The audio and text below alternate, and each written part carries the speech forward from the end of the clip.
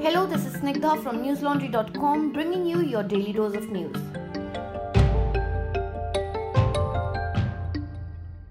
Today is Thursday, the 9th of April. Before I begin the podcast, I'm happy to inform all our listeners that Daily Dose is now a part of Google News Briefing. That means there's a quicker way to access the podcast daily. All you have to do is ask your Google Assistant to play the news, then go to Settings, News, click on Add News Source and look for Daily Dose. Once you find it, select it and adjust the order according to your preference. And voila, you're all set for a comprehensive daily news update. Coming to the news of the day, the number of confirmed COVID-19 cases in India rose to 5,734 today. The death toll in the country is now 166. In the last 24 hours, India has reported 570 new infections and 17 deaths. It took India 13 days after a fresh case was reported on March 2nd to cross the 100 mark. Over the next 14 days after that, India had more than 1,000 cases. By April 7th or the next 9 days, the number had crossed the 5,000 mark. At this rate, India is en route to touch 10,000 cases in about a week. According to a government statement, Prime Minister Modi emphasized that several state governments, district administrations and experts had pressed for an extension of the lockdown. However, he said he would hold another round of discussions with the chief ministers on April 11th before taking a final decision. Last week, Modi had told chief ministers to formulate a common but staggered exit strategy to lift the lockdown. Pushing for increased testing, health authorities are all set to conduct pool testing in some of the 436 districts of the country from where no case of COVID-19 has been reported. This will be done to get a realistic estimation of the spread of the disease, and the areas will be selected based on information available. The government seems to have realized that there is a huge risk in taking any decision on the lockdown without adequate testing in the COVID-free districts. Odisha became the first state to extend the lockdown till April 30th. Chief Minister Naveen Patnaik has requested the centre not to start train and air services till the end of this month. Educational institutions in the state will remain closed till June 17th. As the number of infections are continuously rising in the country, Uttar Pradesh and Delhi on Wednesday sealed hotspots till April 15th to check the spread of the pandemic. Only medical services and home delivery of essential items will be allowed in the hotspots spread over 15 districts including Noida in Uttar Pradesh. 22 such hotspots have been identified in Noida alone. In Delhi, 22 small pockets, including lanes and apartment complexes, were notified as containment zones wherein tougher restrictions, including on essential services, will be implemented. More areas are likely to be sealed by the end of the day, which includes Central Delhi, Sadar Bazaar and pockets of West Delhi. About 30 health workers, including doctors and nurses of AIIMS in Delhi, have been quarantined after a patient admitted to the neurological department tested positive for coronavirus. In Mumbai too, the BMC has declared 381 areas as containment zones. With 162 cases reported in the last 24 hours, Maharashtra witnessed its highest single-day jump in coronavirus count.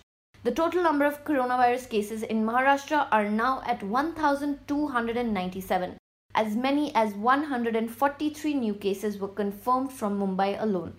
A BMC official said that the civic body will procure 1 lakh rapid test kits from South Korea.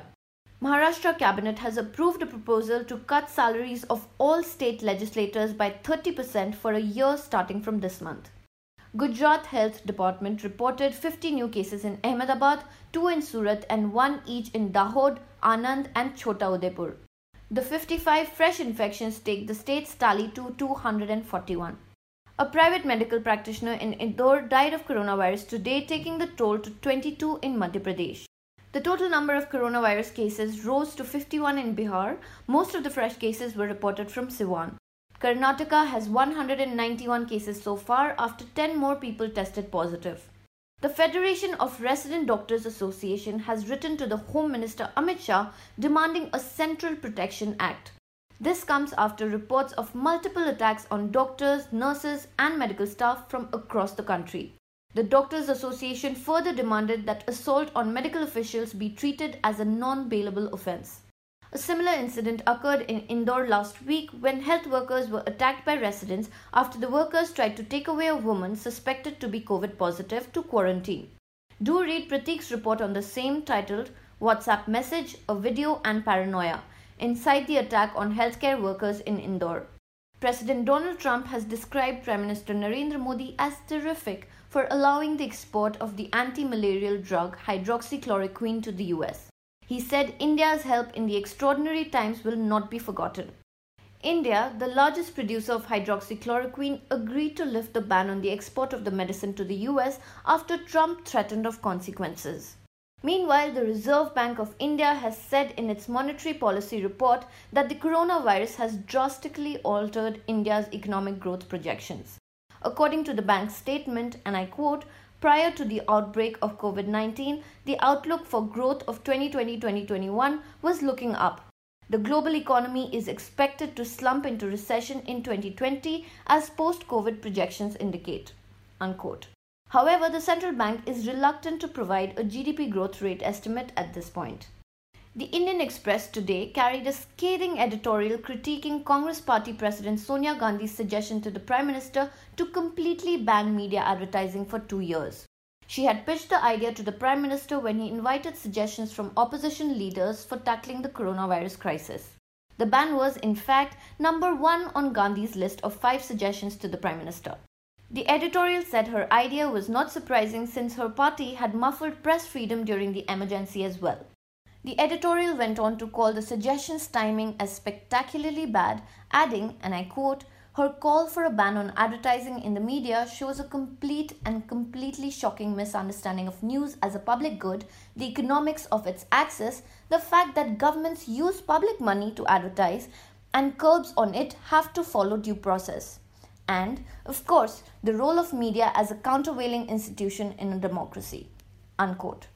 Dear listeners, as you can see, the importance of independent media, a voice free of any agenda, is now more important than ever.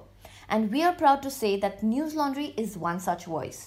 We do not depend on the government or any other organization for advertisements. Our sustenance depends solely on our lovely subscribers who have consistently been supporting us despite all odds.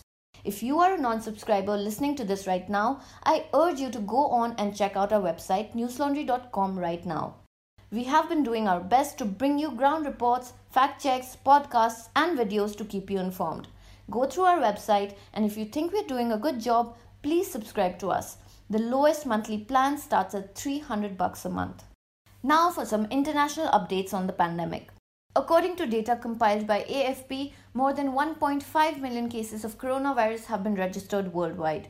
Of the 1,502,478 cases, 87,320 people have died across 192 countries. The United States reported its highest toll in a single day on Tuesday with 1,973 fatalities, including 779 in New York State alone. By Wednesday evening, the US had 431,838 cases of COVID-19, by far the highest anywhere in the world. The number of daily coronavirus-related deaths in Spain slowed down on Thursday as 683 fatalities were recorded in 24 hours. The total number of people who have succumbed to the virus now stands at 15,238 in the country. Italy may start to lift its current lockdown restrictions by the end of April if the spread of the disease in the country continues to slow. Prime Minister Giuseppe Conte told the BBC, and I quote, "We need to pick sectors that can restart their activity. If scientists confirm it, we might begin to relax some measures already by the end of this month." Unquote. He warned that restrictions would only be eased gradually, adding that Italy could not lower its guard to the threat of the virus. On Wednesday, there were 542 coronavirus-related deaths in Italy, lower than 604 of the previous day. The death toll now stands at 17,669. The number of people in intensive care also declined from 3,792 to 3,693.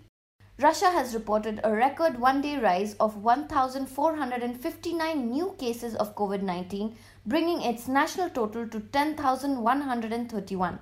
The number of reported deaths also increased by 13 to 76 today. China is showing increasing concern over asymptomatic cases of COVID-19, ordering closer monitoring and reporting of silent carriers of the virus. According to a report in the People's Daily, a state council body has issued directions that screening for such cases, where people are diagnosed with COVID-19 and are infective even though they develop no symptoms, must be stepped up. The report said close contacts of confirmed cases, people involved in cluster outbreaks, and travelers from high-risk areas should be all targeted. China has only been including asymptomatic cases in its daily tallies from this month. They are an estimated 18 to 31% of cases, according to Shanghai-based infectious disease doctor Zhang Wenhong. Iran's Ayatollah Ali Khamenei appealed to Iranians to pray at home during the fasting month of Ramadan to help stop the spread of the coronavirus. Iran has reported more than 4,100 deaths and 66,000 infections from the novel coronavirus, making the country's COVID-19 outbreak one of the worst in the world. Saudi Prince Mohammed bin Salman and King Salman went into isolation after dozens of members of the ruling Saudi family tested positive for coronavirus. Now for some non-coronavirus news. A Jaish-e-Mohammed commander was killed on Wednesday in an encounter between militants and security forces in North Kashmir's Sopore town. The joint forces in Arampora area of Sopore launched a search operation on Tuesday night after they received information regarding the presence of militants in the locality.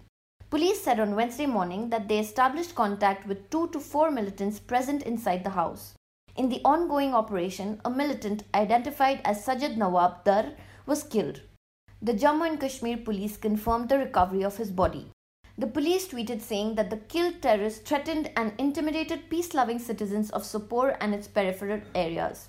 According to the police, Dar used modern approaches of communication with other recruits of the outfit. He was well versed in handling different weapons like the AK series rifles, pistols, and hand grenades. He was also involved in a number of terror acts. Bernie Sanders, the 78-year-old senator, has ended his presidential campaign for the 2020 Democratic nomination. As the current public health crisis intensifies, Bernie's withdrawal will most likely see former Vice President Joe Biden as the Democratic presidential nominee in an election against Donald Trump.